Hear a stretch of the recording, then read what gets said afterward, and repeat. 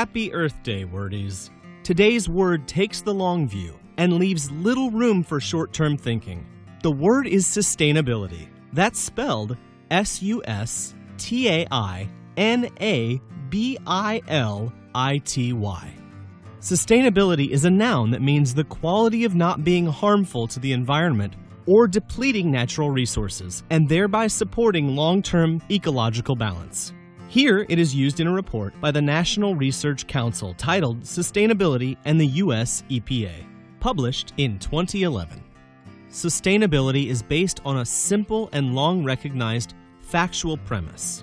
Everything that humans require for their survival and well-being depends directly or indirectly on the natural environment. The term appears often in discussions of climate change and how people and companies can or should conduct themselves to reduce negative impact on the planet and its systems. Here's an example from March 4th, 2021, in the Washington Post about the travel industry and the growing so-called eco-awareness of would-be globetrotters.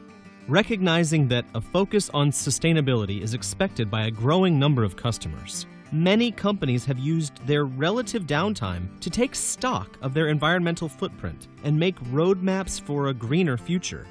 The oldest usage of sustainability was as a legal term in 1835, meaning the capacity of being sustained as true, upheld as valid by legal argument. The current environmental sense, specifically mentioning wildlife and ecosystems, arose about 1980. Though the adjective sustainable emerged as an environmental term slightly earlier, in the 1970s, a decade that began with the establishment of the Environmental Protection Agency, and the first ever Earth Day, both of which happened in the year 1970. The verb sustain, which predates both the adjective and noun, comes ultimately from the Latin verb meaning to uphold. Keep your vocabulary evergreen at Word of the Day by Dictionary.com.